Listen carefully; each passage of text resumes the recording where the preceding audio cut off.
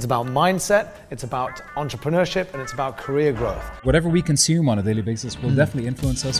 It felt so amazing that there just wasn't any going back. I couldn't give myself plan B. It has to be commit to plan A. Been a while, huh? Yeah. Oh, really? Am I your first guest? Yeah. Welcome to the podcast. And welcome back. Thank you for tuning into the show. This is the unnamed second part of our podcast, which is where myself and Mr. Dear Hassan sit down and chat all things mindset, leadership, personal growth, all fun stuff like that. Less corporate, not so much of the interviews with the likes of Facebook and Snapchat and others, but we get to jam on things that we love. Yeah, it's definitely when we have like very little time to prepare for these things. We try to deviate. What do you mean? I was up super early preparing for this. And but you know, I think the more sort of like conversational chats that we normally have as well outside of the podcast platform, we wanted to bring that to this platform. Yep. Hopefully to shed some light and drop some value. Well, that's it, man. I mean, look, we spend a lot of time together through work and outside of work, and we have a lot of these sort of conversations. Yeah. So, you know, from feedback that we've had when we've touched on some of these subjects within the podcast structure, they've actually performed really well. Yeah. So let's jam on a few of these. So, what are we talking about today, mate? I think it's. Sorry, I got distracted. Somebody didn't get the memo about the door. It's amazing. There's a big sign on the door right behind me. There's a big sign on the door that says "Podcast in process. Please be quiet. Please do not open this door." That kind of relates. The door is locked, but yet somehow somebody wants to storm through the door. But that kind of relates maybe nicely to the topic of today is decision making. Right? There's a massive sign in front of you. It says "Don't open the door," but still, your decision is to open the door. So I think look, you know, we talked a little bit about the decision-making process that we all have to go through.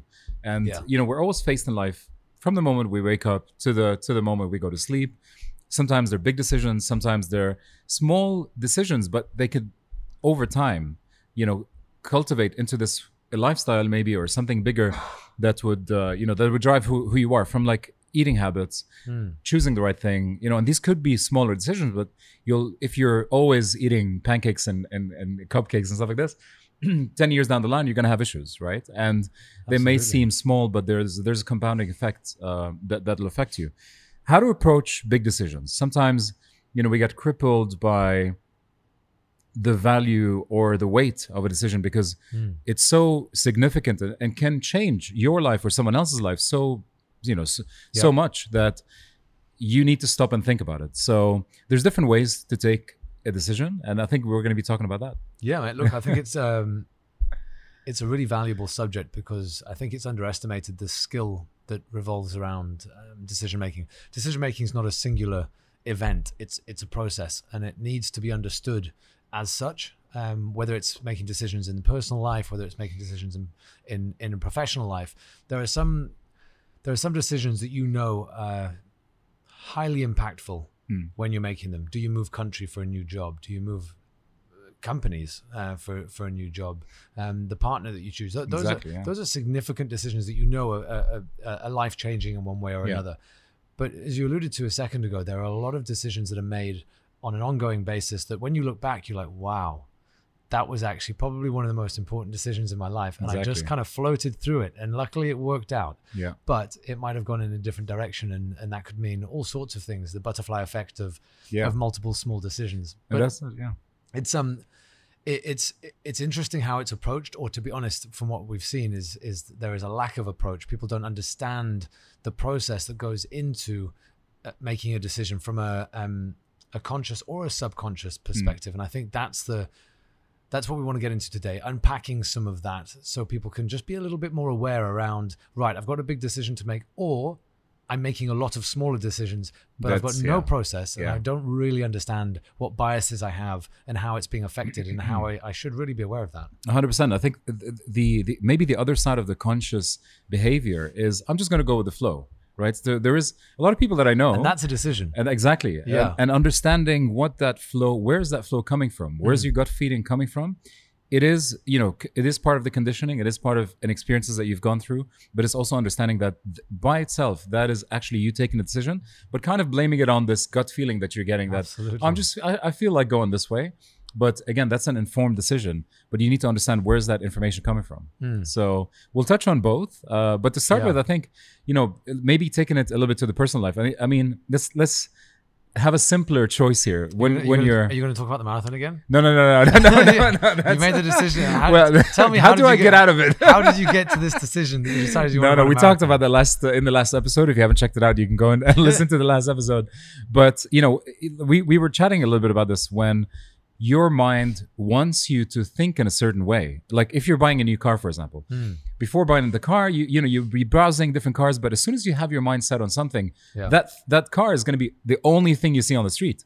Absolutely. So like you are getting into this tunnel vision approach to the decision that in a way that you want to make in life. So there's, and we were, chatting about when you're gathering information, of course, the first step is there's a decision to be made. We need to understand and identify that, cool, like there's a choice that you have to make in a certain situation in life. Yeah. Second stage would be gathering information. Absolutely. But how do you gather information? Is it biased? Is it not biased? And what's your thoughts on that? Like, well, look, I think the first point that you said there, it's identifying that there's a decision to be made.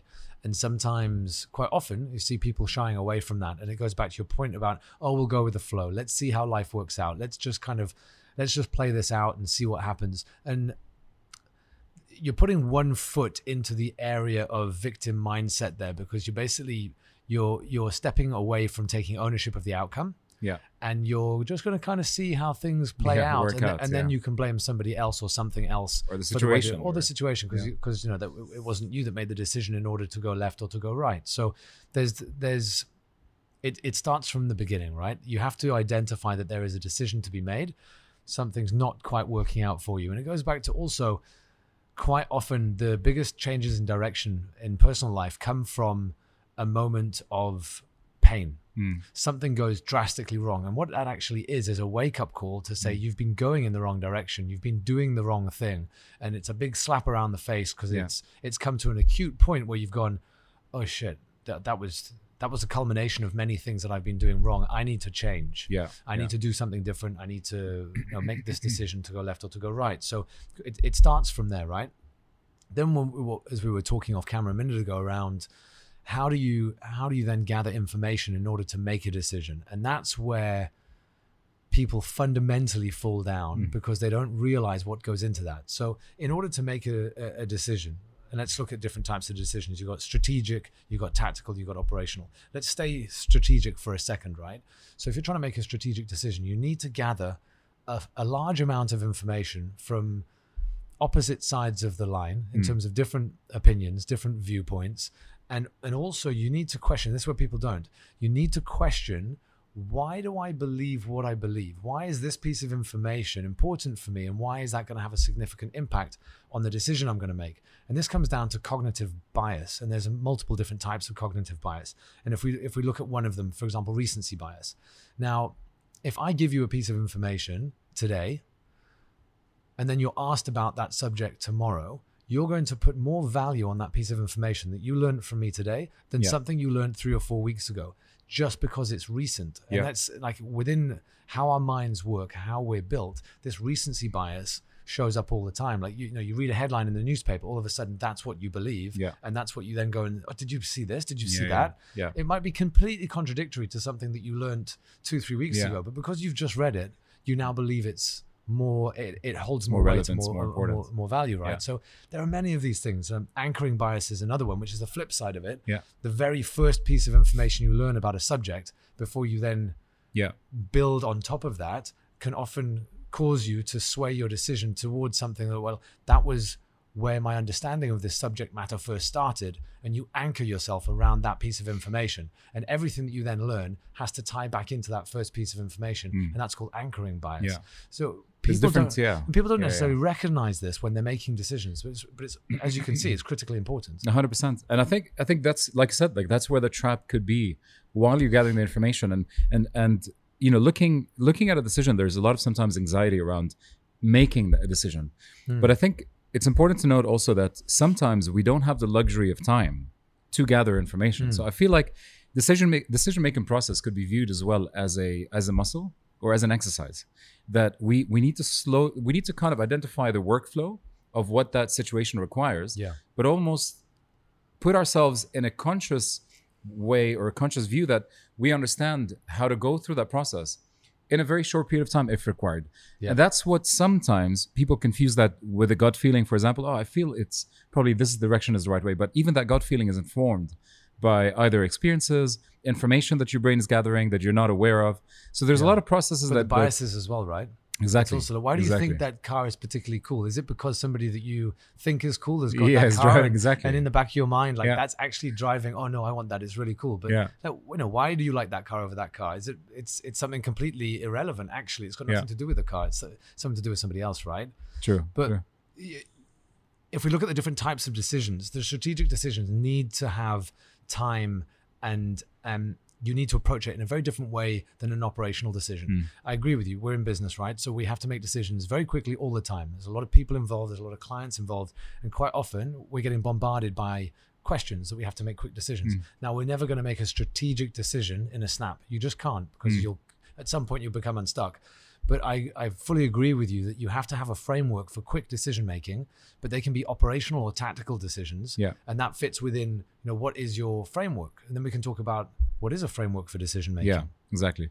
And I think there's multiple factors that play or add value to the process of you taking a decision. One of them is the information, like we said. Second factor is time. Do we have time to gather information, or is this a quick decision process? Yeah. Third is the cause and effect. Is that decision that you're about to take has a big volume of magnitude of effect on yourself or somebody else, or is this like a minor decision? Is it reversible as well? Exactly, right? 100%. Is it reversible or not? And the fourth one is, what's your emotional attachment to the decision, and what's your limiting beliefs around the decision? So a lot of times, a lot of people shy away from taking decisions, thinking that indecisiveness is a decision by itself, right? Which it is. Yeah. But in a way, if you look at the reason why they're not taking a decision, it could sometimes even be that there is a limiting belief around in their mind or in their self that they can't achieve something. This is not for them, right? So that's what we talked about last podcast. So removing yourself from that framework and mindset plays a big role in the way that you approach things, and you decide on smaller or bigger decisions as well. The emotional factor is something that we try to separate most of the time. We try to be subjective. Okay, can we look at the information without having the emotion? But I think they both, hand in hand, have an importance in the process of taking those decisions. Absolutely. We see limiting beliefs affecting decision making all of the time, whether it's somebody putting themselves forward for something, whether it's putting their hand up to say, I can do this, I can take this on, I believe that I will be able to grow into the person that can deliver this or that. If we see it in the personal space, whether it's somebody taking on a fitness challenge or not, there's often a limiting belief that people tell themselves, oh no, I'm not designed for this, I shouldn't do that. How many times have we spoken over time, you're like, no, I'm not a runner. 100%. This is the biggest load of shit I've ever heard. Everyone's a runner. You need to get yourself to the point where you can run distance, but we're all human beings built we in can a way. run. We if can you got run. 2 legs, you can run. That's it, right? But I hear from a lot of people like, oh no, I had a knee operation 12 years ago. Cool. What have you done about that? Why is it? It's instantly. That's a limiting belief, it's right? It's instantly a limiting belief that because I had a knee operation, therefore I can't. Now, obviously, I'm not going to get into the medical side of it. There are some instances where that's physically not possible. But honestly, the vast majority. I've had reconstructive knee surgery and run multiple ultramarathons since. That it's just there's no difference from me to the other person that had the same operation. It's just the narrative I told myself in my head. I told myself that I'll fix this and I'll do that. Yeah. Whereas they've decided to say, I can't do that because of this. And then that becomes their anchor and their safety blanket to say, oh no, I can't put myself into this challenge and position of judgment because of that story that you're telling yourself, which is the limiting belief. Exactly. Right? And there's also another trap that maybe we should talk about is sometimes, a lot of people want to make sure that they're taking the right decision so much that they get paralyzed with the amount of information that they're seeking. Absolutely, yeah. So information paralysis, right? So I think that's very important to think about. The simplest form I would say is when you sat on the couch looking at Netflix, and how long does it take you to decide on what movie to watch or what documentary to watch on Netflix? And sometimes way right? too long. It's like, and when you think about it, that's a perfect example of the option paralysis as well. Yeah. So the more that you open yourself to like a lot of options, you're just limiting yourself with that decision-making process. They say that in the human mind, giving people between 5 to 7 options is normally what person would be feeling comfortable with and taking a choice with. Anything over that becomes a bit distracting, right? Okay. So unless we're pitching a campaign to a client and we give them 2 options. Exactly, right? So like, where do you want to go? Yeah, that's it. And and it's important to keep that in mind, because sometimes you can get stuck while you're seeking information, or even looking out to what is the best choice for you to make. And I think that for me also kind of leads to a point which is important, which is in some situations, no matter what decision you take or what direction you want to take in life, that decision of opening a new business, taking a career up or whatever it is, could either go really good for you or really bad for you, depending on your work ethic that you attach to that decision.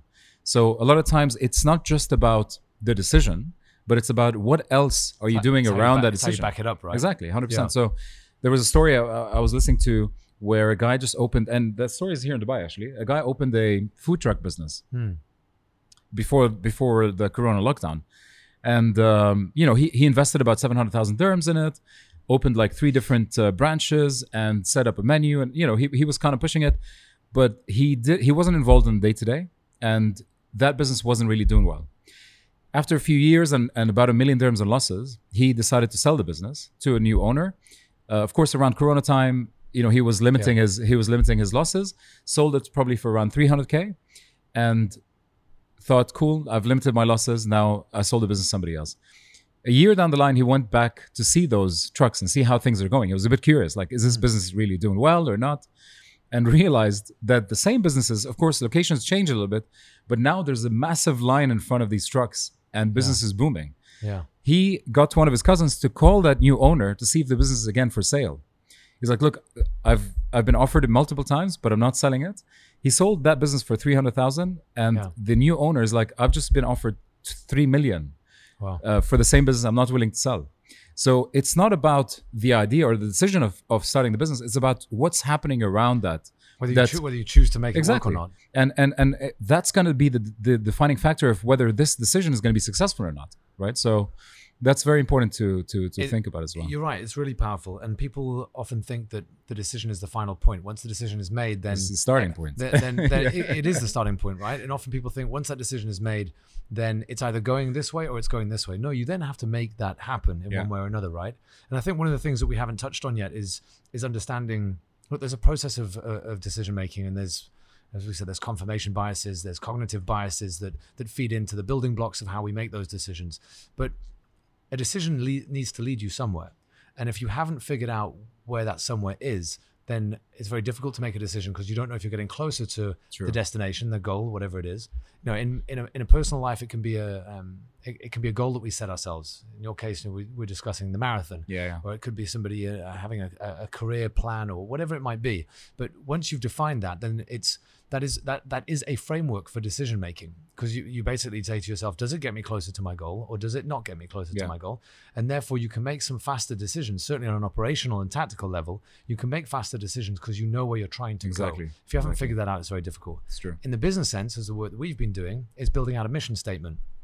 If you've got a vision and mission statement for your company, again, even strategically to an extent, when we're making decisions, big decisions, we look at that. We've done a lot of work to get to that point. Does it get us closer to that vision, or does it align with our mission statement and the reason for being in business? And if it's a no, it's quite an easy decision. We don't even have to speak about it because we both know it's a no because we've decided that that's the direction we're going in. And if people spend the time really defining where their destination is and what it looks like, and really spending time like on a granular level, making sure they understand where it is that they're going, all of this decision making becomes a lot easier. Of course. Absolutely. As soon as you identify your North Star, right? So that's whether, and that's from a business sense, I guess, achieving certain, market share goals, or as in like, it could be monetary or it could be more time, ownership on your day, right? Like, I just want to be a bit more free in my day. I want to buy back my time. So there's a lot of different ways to think about making those decisions. And I think, whatever your journey is, everyone has their own journey in life, and all of them are valuable. But I think the framework of making that decision could apply for both when it comes to a business, when it comes to your personal life, choosing a partner, choosing a car. Yeah. So it's following a very simple, but also, objective steps to understand how much information can you gather? Is it neutral type of information? Yes. How objective is that information? Right? And is there an emotional factor that's playing a role in your decision making process? Yes or no? And is that decision reversible? Yeah. And I guess that's a key one, because if it's not, then it's definitely worth stopping and thinking about that decision a little bit longer. Yeah. But if it is reversible, and I'm guilty of that, I like to maybe sometimes dive nose deep, like stress. Is this nose deep? But like dive in straight away. And I sometimes say, let's just do it and then we'll figure it out along the way. Yeah. Right. So, but the denominator for me is, as long as I know that decision to go in a certain direction follows the North Star, right? So if it doesn't align with the North Star, then I wouldn't be doing it. But if it does align with the North Star, and I feel that our ducks is not in a row, I'll say, no, fuck it, let's do it. Yeah. And then we'll figure shit out on the way. Yeah. So but it's also it's understanding what's the damage that can be done if it goes wrong. And quite often with those smaller decisions or those operational decisions, there's not that much damage. If it went south on you, you can still claw that back. It's not going to cost too much money, too much time, too much resource. Richard Branson talks a lot about protecting the downside. So when he's making decisions, it's like, right, well, there's always going to be an element of risk with decision making. However, if you look at the downside, what are the things that could go wrong if I get this completely wrong? Yeah. What's the damage that's caused? Is it reversible? And is it something that I can accept? And as long as each decision you make, you've understood what that downside is, and not just being blinded by the opportunity. And that can be quite, let's say, enticing. It can be enticing, right? You're like, oh wow, this opportunity is incredible, and I can do this, and I might achieve this, and blah blah blah blah blah. But if it goes south on you, it's catastrophic. Yeah. You can't make that decision. Yeah. So protecting the downside is critically important as well. 100%. I think in general that kind of like sums up, the process and the workflow. I think of there's actually one more area it's actually it's a bit 180 to what we've been talking about, but it's something I heard on a podcast from Stephen in the UK. I think it was the Diary of a CEO, his podcast, and he's put it in his book as well, which talks about the ability to quit. And he talks about people have this idea that once you start something, you absolutely have to finish it, right? Which is something that we're taught. It's a socially acceptable kind of way of thinking that you start something, you've got to see it through and deliver it, and et cetera, et cetera, et cetera. Now, there is a flip side to this, because this also ties in with something called the sunk cost fallacy. If you've spent time, money, resource in a certain direction, you are almost subconsciously obliged to continue doing that because you've done these things. If you've already spent 1,000 dirhams in a certain direction, what you should be able to do is draw a line under that and then say, do I go left or do I go right? Now, left is more money in the same direction. Right is something completely different. But your mind is telling you, oh, well, I've already spent 1,000 dirhams here. I should spend more. An example is you buy a ticket to a concert. It's in Abu Dhabi. You don't want to go. You would never normally go. But because you've already paid for that ticket, you're going to put yourself in that car. You're going to drive all the way to Abu Dhabi and you're going to go. But if you hadn't spent that money, you would be a reversible decision, right? Yes, but now you're going to make a second bad decision, something you don't want to do, only because you've already spent that money. So it's the sunk cost fallacy of like, I should do that because I've already spent time, money, and effort in it. Now, going back to the understanding of the North Star and where are we trying to get to, if you are faced with a specific situation that you are investing time, money, and effort, if you don't understand what the payoff is, or the payoff is just not worth it, you should quit. Like if you go, if you realize you've got to spend an extra time, money, resource going in this direction, and even if it all works out, it's still not that great, then you should quit and go in a different direction, because why are you doing that? Sure. So it's understanding, it's having the power and the fortitude to say, this isn't working, I'm going to try something else, until you're on to something that is actually going to work out. There are obviously many factors around that. You don't want to disappoint people, you don't want to let other people down, but you need to weigh up all of those, but understand that knowing when to say no or knowing when to quit is actually just as powerful as knowing when 100%, to say yes. 100%. And also, you touched on the currency and investment into a certain direction. I think identifying what is the most valuable currency for you and keeping a measure on that, because for me, time, of course, is the most valuable currency. And I think as soon as you start dealing with your time in the same way that you deal with currency, you'll start very quickly making those decisions. Because if you're spending 12 hours a day in a direction that's maybe not giving you the return on investment from a time perspective, you'll then reevaluate and reassess. Is this a direction I want to take? Yeah. But a lot of people don't value their time enough to remind them that actually what they're spending their time on isn't valuable enough. Yeah. That's why you see people spending 5-6 hours a day on things irrelevant, right? So absolutely. So taking time as a currency is a super important. And if you don't value your own time, there is no way that anybody will value your time, right? So 100%. Critical. Mate, that was super cool. I really enjoyed that. I hope we added some value. Thank you very much for tuning in and for listening on what are we today? Wednesday morning. I hope you got something from that. The guys are going to chop it up, put it out across channels. Please do let us know, drop some comments on the podcast, drop some comments on any of the content that you're seeing across social. We really do appreciate it. Any ideas around what you would like us to talk about, or even if you want to join on the podcast, if you want to come on the show, just if you want to join us, then let us know. You can come in and have a coffee with us in the studio, and it would be cool to see you. So thank you so much for listening. Appreciate it.